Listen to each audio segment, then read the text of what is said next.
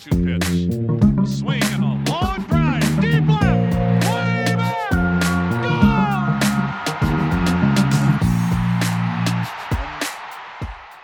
Hey, everybody. JJ Cooper, Kyle Glazer here. Another Baseball America playoff podcast.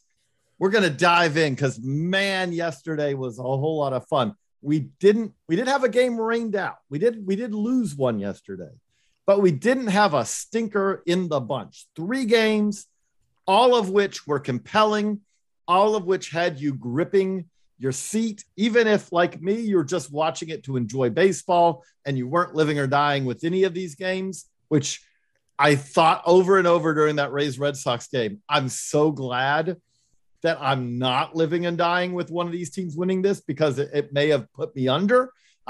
Even if you're a Red Sox fan, I'm sure that last night and the last couple of nights may have taken a couple of days off of your life. But we are here now today to look back over what happened in a truly wild and incredibly enjoyable Monday, October 11th of baseball games. We're going to look ahead a little bit to another 3-game extravaganza today.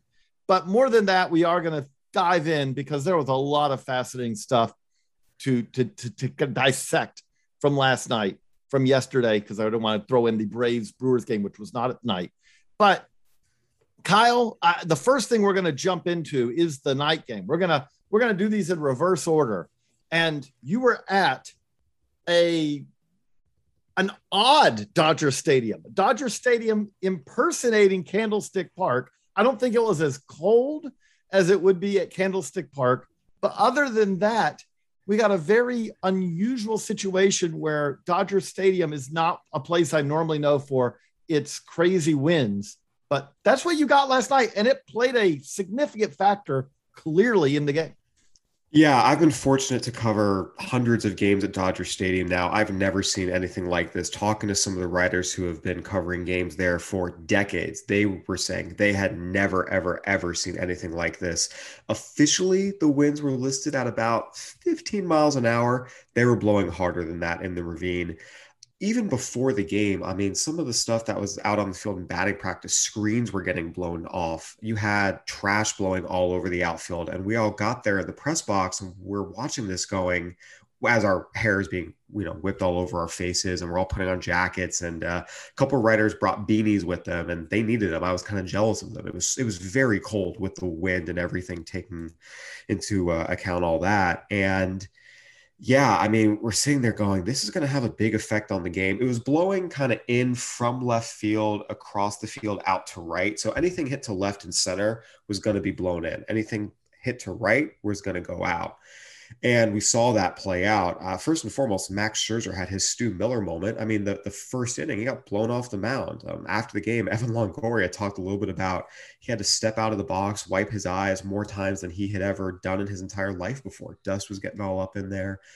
And then we saw it have a huge effect on the outcome of the game. It was a 1-0 game. Mike Yastrzemski hit a ball that any other day at Dodger Stadium, that thing is gone. Chris Taylor hit a ball any other thing at Dodger Stadium, that thing is gone. And then the very final at bat of the night, Gavin Lux, I mean, he got all of it. The sound off the bat, the look off the bat. Again, all of us in the press box, myself included, have covered and seen hundreds of home runs at Dodger Stadium. And when you're at a ballpark, especially, you know what a ball off the bat looks like that's getting out. That thing is out by not just a little bit, probably 15, 20, maybe even more feet on a normal night at Dodger Stadium. And it stayed in the park. And we saw this happen a couple times. The center fielder go back to the wall and actually have to step back in and make a catch in front of the warning track. In this case, Steven Duggar tracked down and made that catch in front of the warning track. I think you have to give Steven Duggar and Chris Taylor, the 2 center fielders, a lot of credit last night. Both of them made some really, really impressive catches. And they did so. Some of them were impressive because of the wind. They had to reorient themselves, but also just a couple of balls that, are difficult plays anyway. And then you add in the wind on top of it. The fact that neither of them had any big errors in center field, I actually thought was a big, big testament to them and their center field play. And it made a huge difference. It was a 1-0 game without the wind. It's at least a 2-2 game, and it goes into the 11th probably. And it changed the outcome of the game. And it just tells you how much Evan Longoria got his home run. I mean, that thing was absolutely destroyed. And to get a ball out to left field and as many rows back in left field as he did, I mean, talk about squaring a baseball up. He crushed that thing. And that was a game where, did you feel like that the strategy changed in that game as both teams realized how we are in a home run world now? We are in a world where I saw a stat I retweeted last night that for the last, I think it's 90 games, it's like 73-11, how much the team that has homered more, which by the way, that Dodgers Giants game checks another box in that stat because it was one home run that the team that homered more won the game. But did you see any adjustments in that game as both teams realized, oh, it's going to be really hard to hit the ball out tonight? Not really, and especially in the Dodgers case, because the Giants started Alex Wood. So the Dodgers went with a very, very, very right-handed heavy lineup. And then even their first reliever out, Tyler Rogers, has big reverse splits. The Dodgers, and they're using a bunch of pinch hitters, kept with right-handed hitters. And then Jake McGee came out, another lefty. So the Dodgers, again, they didn't really pinch hit any of their left-handed bats for the most part. I mean, they're only left, Corey Seager obviously is left-handed. He was in their starting lineup, but he was the only left-handed hitter in their starting lineup. And then, after that, they used Billy McKinney as a pinch runner. He didn't get in that bat. They used a left-handed pinch hitter till the end with Gavin Lux. And because they were so right-handed and they're not a team that is great at going to the opposite field, they didn't really have anything they could do offensively. Anything they were hitting to center was getting knocked down. I mean, that's where the strategy came in. The Dodgers, being as right-handed as they were, hitting balls to left and center, they couldn't get anything going offensively. And the Giants didn't have a ton of left-handed bats either. Mike Yastrzemski is obviously in the lineup. Steven Duggar's in the lineup. Lamont Wade is in the lineup. But, their one run as well was Evan Longoria hitting a ball, all the way out to left field. So that's where it came in a little bit. I think the Dodgers' lack of left-handed bats in yesterday's lineup, perhaps. But I do think that shortchanges the Giants' pitching staff and especially their defense. I mean, Brandon Crawford made two sensational plays to rob Mookie Betts. The leaping catch is going to get most of the attention, as it should. That was incredible to watch in real time and on replay. But before that, the first at bat, Mookie Betts hit a ball hard up the middle. Crawford ranged to his left, made a play, got his feet. I mean, it was still kind of moving backward and threw off his back foot to first base on target. That's an incredible play. Donovan Solano had a fantastic diving play as well after he came in. Tommy LaStella pulled himself because his Achilles wasn't right. Good on him for telling the manager. I mean, the Giants defense has made some sensational plays. We saw that in game one. We are seeing that again here. We've seen that during the regular season. It made a big difference. I mean, if Brandon Crawford doesn't go up and get that hit from Mookie Betts there, the second catch, I mean, there's a runner on second there. That run scores. So the combination of the win and the Giants defense and also the Giants pitching staff, again, give these guys credit. I mean, the Dodgers just couldn't get anything going and they were frustrated. You could tell, you could see it in their reactions. And again, give the Giants credit for frustrating them. I mean, 9 innings, 5 hits, no runs, 2 walks, 6 strikeouts. That's a pretty good final line against a really, really good Dodgers offense. Before we jump to the other games, I do want to touch on also, you wrote about it today.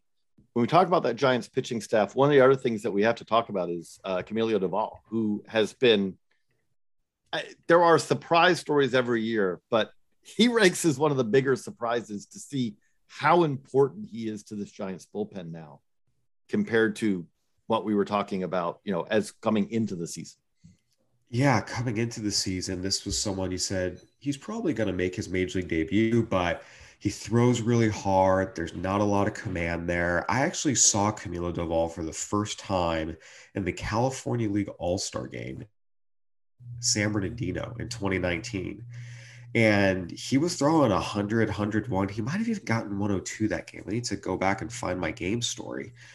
But he got squared up and gave up a home run to Esteury Ruiz. And Ruiz hit the heck out of this one. It was 101. It was right down the middle. It was the only thing he could throw for a strike, so hitters could cheat on it. And that was his big thing throughout his minor league career. He threw really, really hard a lot. It was not comfortable, but he just didn't have the control or the command really to consistently get hitters out. And I remember talking to a couple scouts, including one that had seen him since he was in the AZL back in the day. And he said, you love the arm, but he gets squared up a lot for a guy who throws 100, 102, even in the low levels of the minors. And that's what I even saw. And he came up this year and he really, really struggled. It's in my story today on baseballamerica.com. I mean, he was not good when he came up this first time this year. ERA over 7, got sent back down to AAA. He was in Sacramento most of the summer. He came up briefly in August, but again, he came back up when rosters expanded, and this was your classic, okay, extra guy we add to the back of our bullpen just to get us through September. And he's been incredible. He's throwing strikes. He's not allowed to run in his last 17 appearances since the Giants brought him back on September 5th. He hasn't even walked a batter in his last 12 appearances. And when you've got 100 and 101 with a sick upper 80 slider and you're throwing them for strikes repeatedly, there's not a whole lot batters can do. And you give him credit for the adjustment he made. And this is a confident kid. He mentioned last night when Kapler asked him to go back out for a second inning of relief, or talked to him about it. It was really funny. Duvall, I was speaking through an interpreter through the press conference. I asked him that question, what did Kapler talk to him about? And as the question was interpreted to him, he said in English, "I got it, Poppy. I'm ready." I mean, he knew. Yeah, I mean, that kid doesn't waver. The calm, the poise, Kapler talked about it. For him to go out there in a one-run game, almost or over 53,000 fans screaming their heads off, Giants, Dodgers, get a 2-inning save where he's perfect, didn't allow a base runner. Couldn't be more impressed, and it's been another chapter in a really, really impressive run. And look, you need guys to step up for you in the postseason, and the Giants are having that right now with Camilo Doval. So we're gonna jump into Rays Red Sox after the break. I want to talk about how you hear a lot about pitch counts. In the postseason, there's a number to me that's more important than pitch counts, and we'll talk about that right after this quick message. So now we're going to dive into Rays Red Sox. The Red Sox finish off the Rays in 4 games in what so far to me has been the most compelling series. We've had back-to-back games the last 2 days that were last night seemed like it was over, and then it wasn't over, and then eventually it was over. Just a great series. One of the things that we have a lot to dissect in this game, we have Shane McClanahan coming in relief and having one of the worst innings of his very short so far professional career. We have the question about why Yandy Diaz was still at third base in the late innings of that game when the Rays have one of the best defensive third basemen in baseball, in Joey Wendell. And we have a lot of other things to discuss. But one thing that did jump out, not just from this game, but from the playoffs in totality, is if the first decade of the 21st century was when we focused on pitch counts and, you can't let this pitcher go longer than 120, and then we got to 110. And now anytime a pitcher goes over 100, 105 pitches, it's a surprising result. But in the postseason, I don't think that pitch counts are really something to focus on. Look at batters faced, because the thing that we keep seeing in this postseason is, with the exception of that front of the rotation ace, the Walker Buehlers, the Max Scherzers. Okay, maybe you throw Brandon Woodruff or maybe Corbin Burns into that. But you go past that level of pitcher, and everyone else you see, it's the goal is to get to 18 batters faced. And if they're really cruising, maybe you let them go 19, 20, or 21.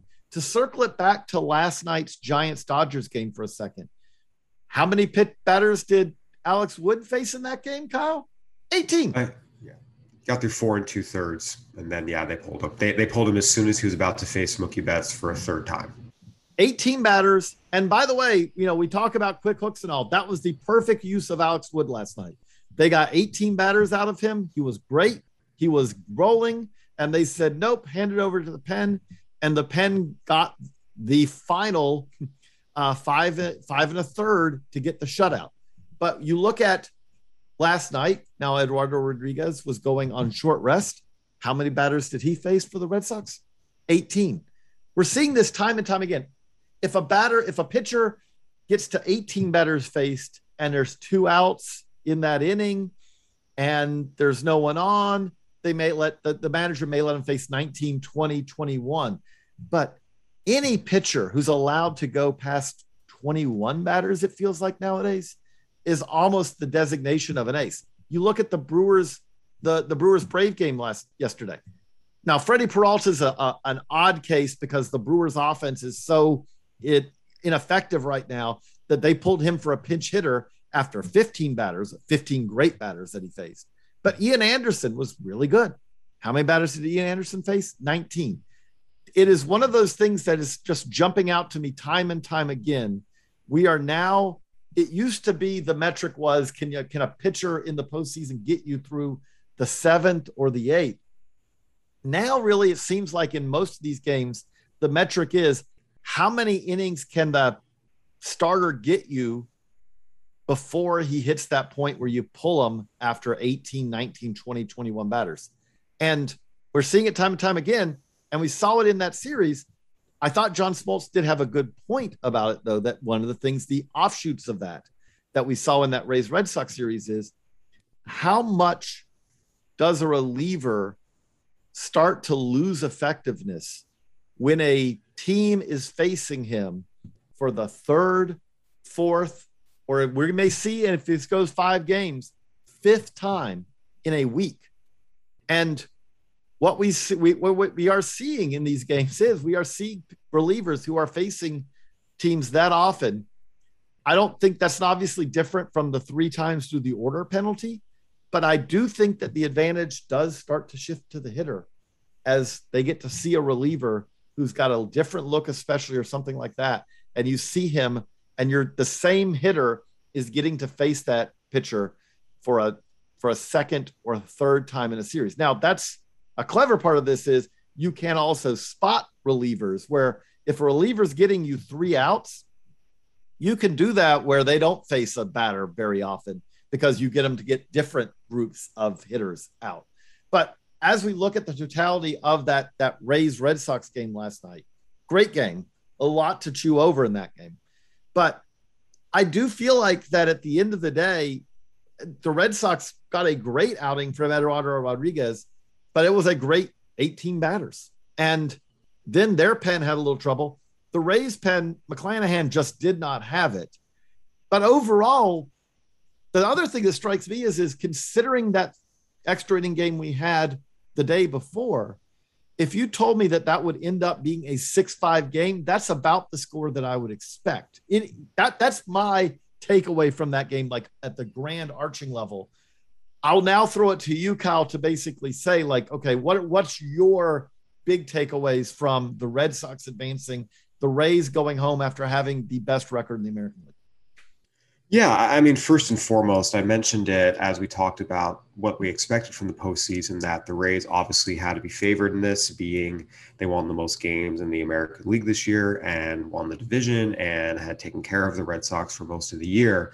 But the Red Sox can bang with anyone. This is an explosive offense, and we saw that. They came back in Game 2. They gutted out in Game 3 with the help from a rule that I think none of us knew what the actual rule was until it happened, because we'd never seen anything like that. And then yesterday, jumping out early to a 5-0 lead and then finishing it off after they lost it. This is a really good offense. Give them a lot of credit. Anytime you're talking about, Devers, Bogarts, Martinez, Adam Verdugo. By the way, Hunter Renfroe had one of the best years of his career this year. Really was the best year of his career. Kyle Schwarber was a great deadline addition. This is just a really, really good deep lineup, and that can take you a long way in October, and give them credit. And look, with the Rays, it really is very, very simple. You cannot get 2 innings from your games 2, 3, and 4 starters and expect to win in the playoffs. You just can't. And, again, it wasn't necessarily an analytics thing with them or them, being dogmatic about something. It was Shane Baz and Drew Rasmussen just didn't pitch well. And last night, that, with the way the extra inning game went in Game 3, left him in a little bit of a pickle. Colin McHugh's out there, but he's mostly gone 2-3 innings max all season. There were some strategy blunders here. There's no question. Shane McClanahan, who's been a starter for you all year, coming out of the bullpen on short rest as the first guy out of your bullpen, that's just a poor decision. You know, leaving Yandy Diaz in there at third base at the end of the game instead of Joey Wendell, again, that's just a poor decision. But every team has, you know, decisions in the postseason that probably weren't the smartest thing to do at the time, and sometimes they can still overcome it. So I don't know if those two things are, you know, the singular reason the Rays lost the series. I look more at it as, and JJ, I'd love to get your take on this. I definitely found myself thinking, would the Rays have been in a better position to win this series if their rotation went Snell, Morton games 1 and 2 with McClanahan 3, Boz 4, as opposed to starting 4 rookies, McClanahan, Boz, Rasmussen. It was supposed to be Patino. Then obviously with the extra inning game, things got shuffled around. They had to go to Colin McHugh starting a bullpen game in game 4. But to me, the answer is yes. And that's where we kind of go back to this Rays team. They do such a good job in player development. They do such a good job in putting players in the best position to win once they get to the major leagues. They do a lot of things really, really well. Pro scouting, they're excellent. Again, 21 of the 26 guys on this roster were acquired. This is not a homegrown team. This is a team where their scouts fanned out, found guys, worked with the analytics group to identify guys and brought in guys who can make an impact on this team. But when it comes down to the postseason, you need horses. You just do.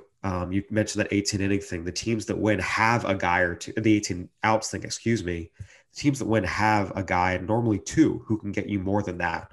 So if their bullpen isn't wiped out, every time a team has had to use a bullpen to this degree, they're wiped out. Saw it last year with the Rays in the World Series. I think about the Brewers a few years ago. By the time they got to the end of the NLCS, you know, even the teams with the best bullpens that they really rode to World Series, the Angels in 2002, the Royals in 2015, had starters that could get them consistently 5, 6, in some cases 7.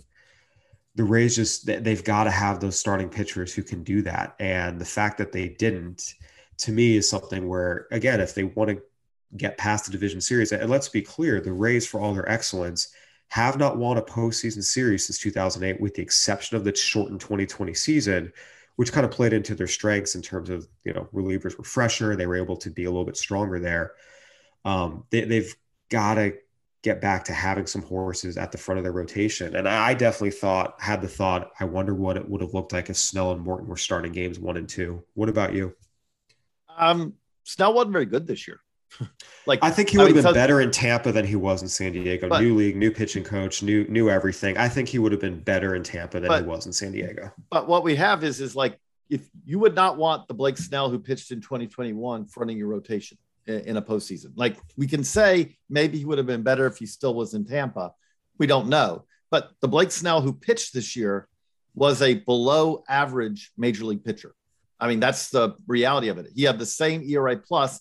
ERA plus is not the perfect stat, but he had the same ERA plus as Luis Patino, the guy that they acquired, you know, in one of these deals. And we obviously have multiple years of Patino. I think that the Rays often do these where it's like, okay, they're looking at a 5-year stretch rather than a 1.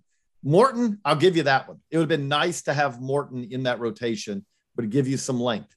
But 2 things. One is, I don't think that we should make, it was a 4-game series. And because of that, it's not the same as losing in game 5 on a walk-off in the 9th inning of a best of 5, where you say, look, you can't really make any, that's the flip of a coin almost.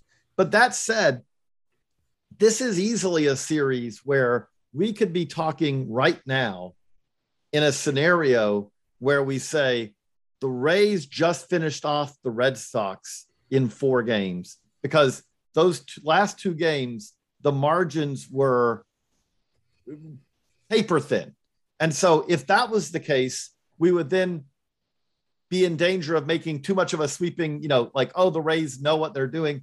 The same way, like, this series was so close at the end of it that it's hard to say too much about what, you know, either way. And I will also say, along the line, as far as the horses, give credit to Nate Eovaldi, who has basically reemerged after that epic 2018 performance, had to kind of rest, recharge, recover in 2019 after he had given his arm to that title, to come back and be very effective again this year. But I will note with that, again, I'm probably too focused on batters faced, but the Red Sox are not letting any of these pitchers go more than about 20 batters. No pitcher that the Red Sox have. Now, they have guys who are getting them 4 to 5 innings, unlike what the Rays did, because as you noted, I think they wanted more innings from Shane Baz. They wanted maybe an inning or two more from Drew Rasmussen. They just didn't get it in those performances. But we talk about Eduardo Rodriguez, and he was great last night, but he faced 9 batters in the loss to the Rays when he pitched in game 1. So they got 19 batters from Pivetta in that game, but they didn't get it from their starter. They got 8 batters from Chris Sale. They also didn't get a whole lot of length in this series, but what ended up, I feel like, being kind of the difference in the series, as you said, Kike Hernandez was great, but they had their offense was a little bit better. And they also had relievers who, if I'm crediting if I had to pick one player to credit in this, it's probably Pivetta at the end of the day. Pivetta giving them that length that he did in the extra inning gaming in game 3 is really the difference in this series. Him doing that, where the Rays were having to kind of go pitcher after pitcher after pitcher, having to turn to their game 4 starter in a situation that's not probably ideal way to bring him in. The Red Sox didn't have that worry because they said, Pivetta basically said, I've got this, and then carried it on. I will say also with the Rays, I do look at this team, what they did in this postseason, what they did over the totality of this year, and add to that what they've done in the minor leagues. And I do think that this is a team that's going to be here for years to come. But to pull back a little bit, I do think that we'll, as we always do with the Rays, see a different team in 2022 than we did in 21. One of those questions that I'm kind of interested to see, where does Brandon Lowe fit on this 2022 team? He had a great regular season this year, following a great regular season 2020. But for all of those great regular seasons, I do think you have to be troubled. You have to be concerned that now I've called up his 3 years of postseason stats. And in the postseason, he is 13 for 113 with 47 strikeouts. That's 115, 167, 257. Over the last 2 years, it's even worse. And I do wonder if the Rays are always a team that is looking at every player and saying, what value do we have in them versus what value can we get in trade? There is a part of me that wonders, is Brandon Lowe going to be on this team in 2022? Or are they going to look at it and say, we can trade him and we may be a better team for 22 and beyond by having Wander Franco as, I think Wander Franco will be a plus, if not a plus defender at second base, and having Taylor Walls at shortstop, who's going to be that great glove who I think will hit enough to be valuable. And they also still will have the other guys that fit in. You also throw in a Vidal Brujan. You could throw in other players down the road. They have a Xavier Edwards. They have a Greg Jones. They have guys coming up. But I do wonder, one bad series, you throw it out. Brandon Lowe is looking very pitchable in the postseason. And there are guys who simply are guys who, if you execute, if you have a plan, they're not as effective. I would say Bobby Dahlbeck for the Red Sox is another example of that. Bobby Dahlbeck's a guy who can get you 25 homers in the regular season because he will hit mistakes. But if you execute your plan, Brandon Lowe's a much better hitter, I should make clear, than Bobby Dahlbeck is right now. But if they're guys where if you execute your plan, they have trouble. That's my kind of takeaway. I'll kind of kick it back to you for any other thoughts you have about that series. Yeah, what we see with the Rays, as soon as guys start to get expensive, they tend to move them. And Brandon Lowe signed that 6-year, $24 million extension a few years ago, and it's about to really kick up in 2022. He's going to jump from $2.5 million to $4 million after that, 5.25 after the 8.75. So Yeah, I mean this is the time when the Rays typically do trade players like this right before everything starts to get expensive. It's tough because you're right. Brandon Lau has not looked good in the postseason at all. He definitely is not someone that you trust up with the bat out there with the bat right now, which is a shame because he's a really really good hitter, and the Rays wouldn't be here without him. He had a really good year this year. He had a really good year last year. He had a really good year the year before, and he's been one of the Rays' best, most consistent hitters during this run. But come the postseason, just has not gotten the job done, whether it's mental and mechanical. It's really probably a little bit of both. Yeah, we'll see. And again, this is kind of the Rays way where as soon as guys get expensive, they move them out a little bit. One of the things I do want to bring up a little bit is, and this kind of ties back, Snell did have a 1.83 ERA over his final 8 starts in San Diego this year. He was getting really, really, really good and in gear at the end of the year, whereas Patino had a 4.34 over the final 2 months and was averaging fewer innings per start. So again, this is where the Rays have to make that decision of, okay, guy's getting expensive. Is he going to be, are we trying to win the WAR per dollar battle here, or are we trying to win games? And sometimes you say, oh, well, get the guy who's a 2 WAR guy for 500,000. That's more valuable than the guy who is 5 WAR but making 10 million. Yes, on paper it is, and that helps. But sometimes in the actual game, you need the 5 WAR guy, whether it's $10 million or not. You need that guy to win the game. And I think the Rays. But who's the 5 WAR guy they gave up? I'm speaking generally, just the concept of saying, a guy. They don't do that. They generally don't do that. They generally don't give away.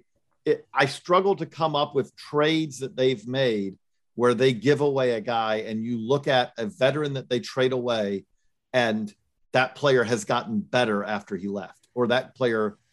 That's the thing I struggle with is that the Rays are absolutely a team that does arbitrage. They're a team that basically says, the moment that we think that your perceived value is higher than your value, it's not just expense, and also there is a cost component to it. They are an organization that does not spend money on their major league payroll. Absolutely true. But what I struggle with is to come up with the examples of where you say, okay, this is the player that they traded away, the veteran who went on to be bigger and better, and clearly they should not have let him go. Because usually, again, the flip side of that is they trade away Chris Archer at the exact perfect time. And that was the reason right thing to do at that moment. There's no question. But I think who's that player? The example, it's not a trade. It's a guy to walk. It's Charlie Morton. Charlie Morton this year was fantastic. He's significantly better than he was in Tampa last year. And that's when you can't let that guy walk away. If you want to be a championship team, you find a way to keep him. And that may be the one. But again, when I can look back at most of their moves, again, no team is perfect about it. They are really good. I would call them Belichickian in that they are always the team that is going to get rid of a player 1 year too soon rather than 1 year too late.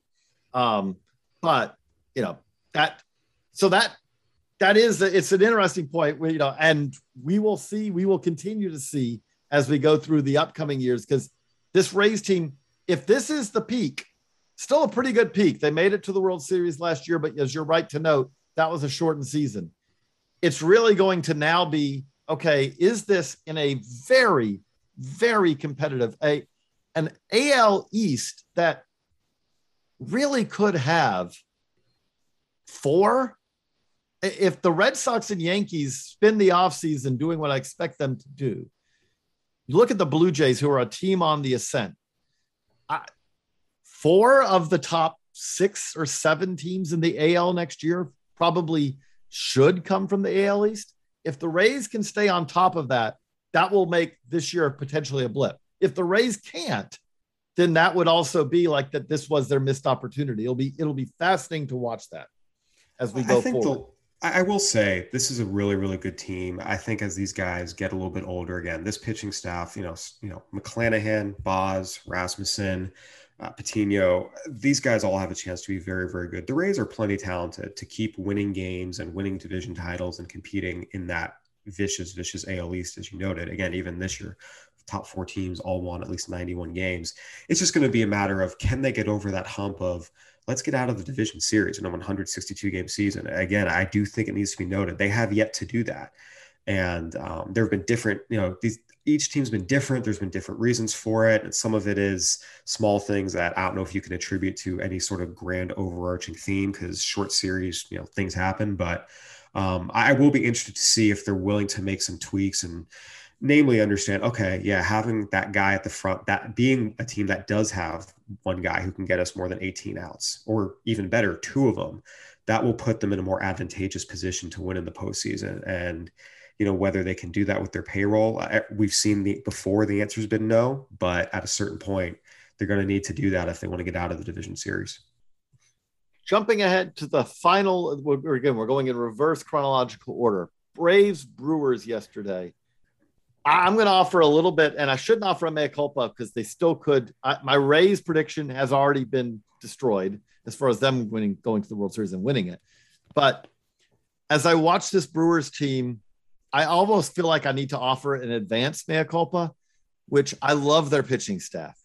But watching this series so far has offered a nice reminder that the lineup, the offense for this Brewers team is really in trouble. And we saw that yesterday, where I don't blame them for pinch hitting for Freddie Peralta when they did, because you look at this team and what you would say is, well, this is an opportunity where maybe we can score, and we're probably not going to have a whole lot of those opportunities. We haven't had a whole lot of those opportunities in the entirety of the series. And so they pulled the plug, and it didn't work out for them. But at the same time, that really was one of their few opportunities to put runs on the board in that game yesterday. I look at where the series is right now. They're going to have to find some kind of offense, and I don't know where it's going to come from right now. Yeah, I mean, this Brewers team finished 20th in the majors in OPS this year, just ahead of the Indians, who have had a lot of offensive struggles. And that happened playing their home games. I'm going to call it Miller Park, because in my head, it's always going to be Miller Park. I mean, playing their home games in a very, very, very, very hitter-friendly park. They slugged 396 as a team in a park where the ball tends to fly. This is part of the reason I didn't pick them to get to the World Series. Now, I picked them to win this series because I thought their pitching staff was so dominant, and they still could, but clearly their backs are against the wall here. But part of the reason I didn't see them as the team I would pick to reach the World Series, you could craft a scenario where they could, but they weren't my pick, is this offense just isn't good enough. I mean, you look at this, they were able to manufacture some runs despite being 20th in OPS. They're 12th in runs scored in the majors. But again, that's still a middle tier group among offenses, especially in the playoffs, when Astros 1, Rays 2, Dodgers 4, Red Sox 5, Giants 6, Braves 8, White Sox 7. I mean, most of the teams that are in the postseason are in the top 10. The Brewers are on the outside looking in. Yeah, it's going to be tough. I do want to say, Jock Peterson, when October comes around, man, Jocktober is a real thing. I tweeted it out. I mean, he's been really, really good in the postseason. Just a huge, huge home run there, obviously. Ian Anderson is crafting a really, really nice postseason resume for himself early on. Give the Braves credit, but yeah, this Brewers offense, it's not good. It needs to be a lot better than it's been. They're going back to, or they're in Atlanta again today. Then they go back home on Thursday, potentially, if they can stay alive. And yeah, I mean, do you think this offense can do better? I mean, obviously, scoring no runs, you obviously can do better than that. But I mean, again, this is just not a great offense. I mean, how much more? And really, this is a team that their idea is we're going to win a lot of games 2-1, 3-2 with our staff and bullpen. But it's tough to count on that day in and day out. It really is. They have right now. They have 2 runs in the series as a team. They're hitting 176, 242, 242. That's a 484 OPS. The pitching's been great. The Braves are hitting 202, 279, 351. And if you take Jock Peterson out of that, it's hitting a lot worse than that. But I don't, the problem I'm struggling with right now is, okay, Willy Adames, you can kind of hope for something there. Colton Wong? I mean, who else are you really kind of right now counting on? You kind of would think it still would be Christian Yelich, but Christian Yelich is not that MVP season is not coming through that door.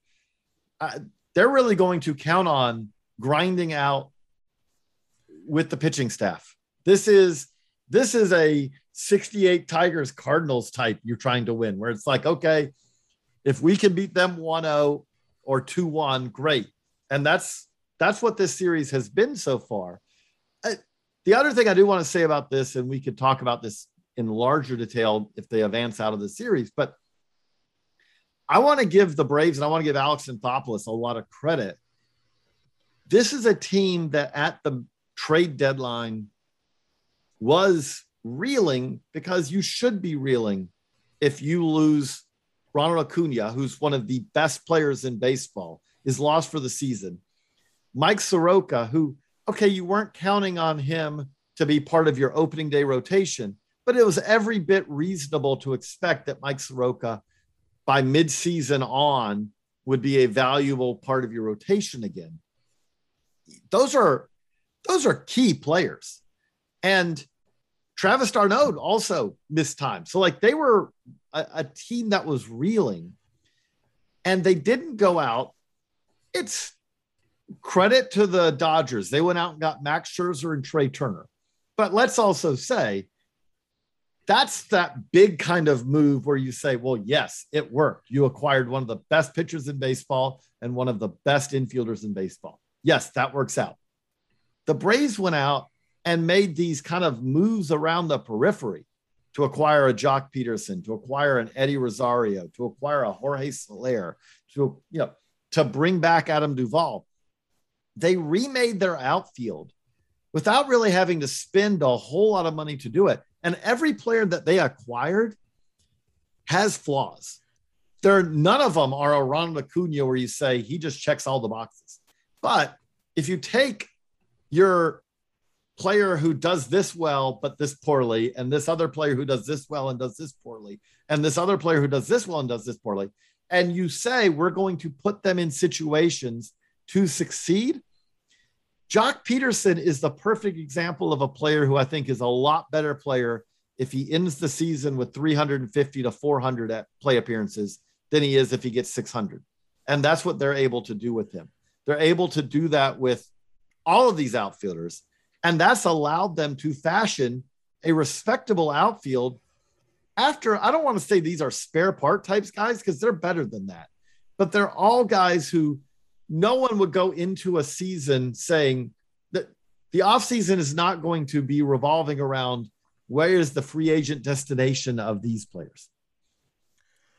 I said it at the trade deadline after we did our trade deadline podcast that Alex Anthopoulos and his group are very, very, very underrated. And one of the things that they have shown us they will consistently do to the benefit of their team is they will aggressively address their holes at the deadline.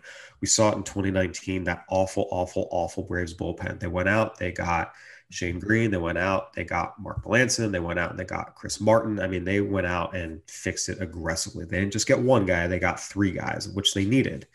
We're seeing it again this year. You mentioned that outfield was decimated. They brought in all these guys, and all these guys have been starters who have had success in the major leagues. I wouldn't call them spare parts. These aren't, extra guys. These are guys who have been starters. They've been successful starters. For whatever reason, this year they didn't have a good start. Whatever. It wasn't a great year for them, but they came to Atlanta. They were given, again, a lot of them just put in the right situation. And I mean, again, Eddie Rosario, Adam Duvall, Jorge Soler, Jock Peterson, these are good everyday players in Major League Baseball. They just, it wasn't working out for them this year at their old spots in a lot of cases. And they've been really, really good. Now, did I expect to see Adam Duvall starting in center field on a playoff team? Certainly not. But again, just give them credit for aggressively addressing their flaws and not, I think this is the front office that's really good about being real with themselves and real with their team. It's like, hey, we're not very good here. We need to fix this, and one guy ain't got to cut it. It ain't going to cut it. Some front offices, I think, don't always have that clear-eyed view of their team. And the Braves and Alex Anthopoulos, I think, are among the best at that.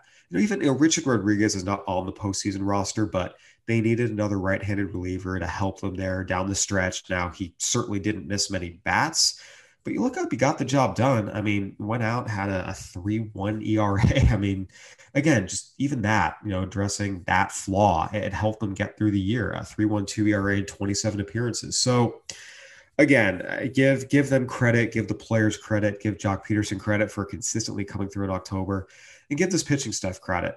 Max Fried was absolutely fantastic in his start. Ian Anderson, again, 5 scoreless yesterday. There's your 18 batter rule again, JJ. But yeah, they've just done a really, really, really good job all the way around. Anderson faced 19 batters, excuse me. And so the Braves have to figure it out. Like you said, 2 runs in 3 games certainly isn't going to cut it. But this is how they try to win. Again, they won game 1 2-1. That's kind of their style. And now they got to figure out a way to scrape across 3, 4, 5, because it's just really, really, really hard to win games like that consistently day in and day out in the postseason. So we've covered all those series. Today we have we have 3 series left going, and they're all supposed to play today.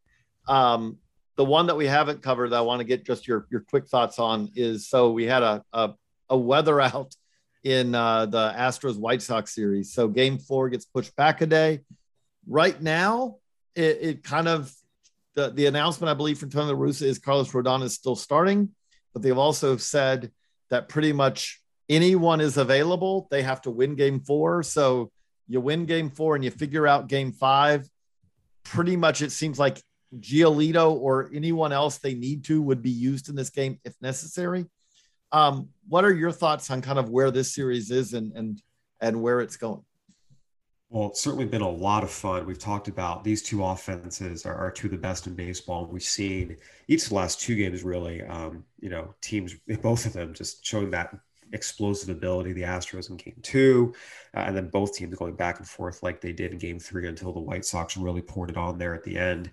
The delay allows the Astros to start Lance McCullers. He was not set to start yesterday, but now he's going to start game 4. And that's obviously a huge, huge boost. He was great in game 1.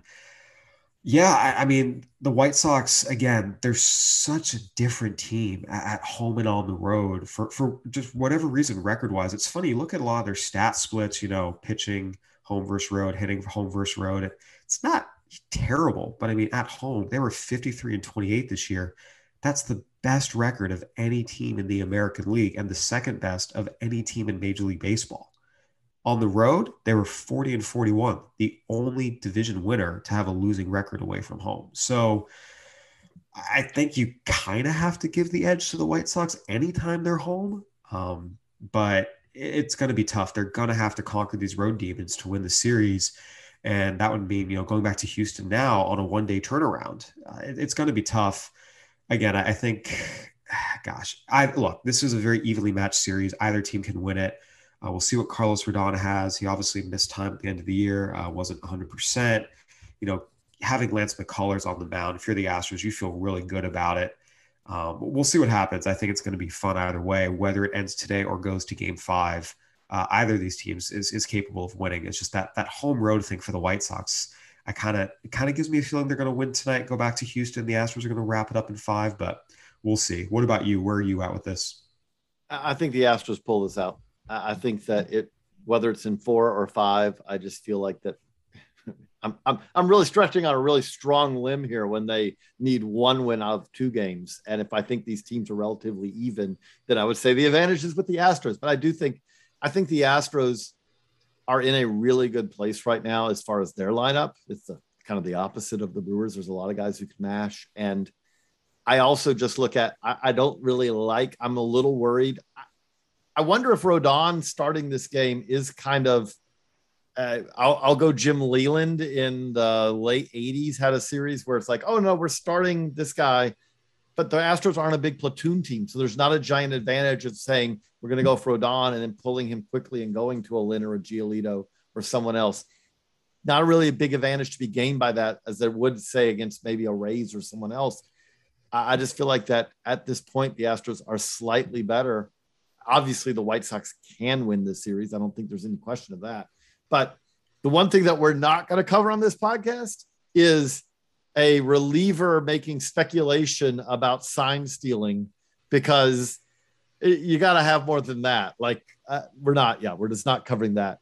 But we did cover a lot here on the podcast today on the Baseball America Playoff Podcast. We will be back again as we are throughout this series tomorrow to wrap up another 3 games, which we will. we should cherish these 3 game days because they're going away. We'll be in the LCSs before long. Before long, we'll just have 1 game and we'll have off days. But so let's enjoy it while we have it. Kyle, any last thoughts that you have before we wrap this up? It's going to be fun. We've got a chance to see all 3 remaining series wrap up today. I think we've had some that are so close. I feel like we're definitely getting at least 1 game 5. But it's an exciting day. It's been an exciting division series, and I'm just looking forward to what happens. I'll be back out at Dodger Stadium tonight, see if the Giants can close that out. And it's going to be a fun day of baseball. Again, this is the best time of year to be a sports fan, in my opinion, and I'm enjoying it so far. And I love the fact that we still have some championship series and the World Series still to go after this. For Kyle, I'm JJ. So long, everybody.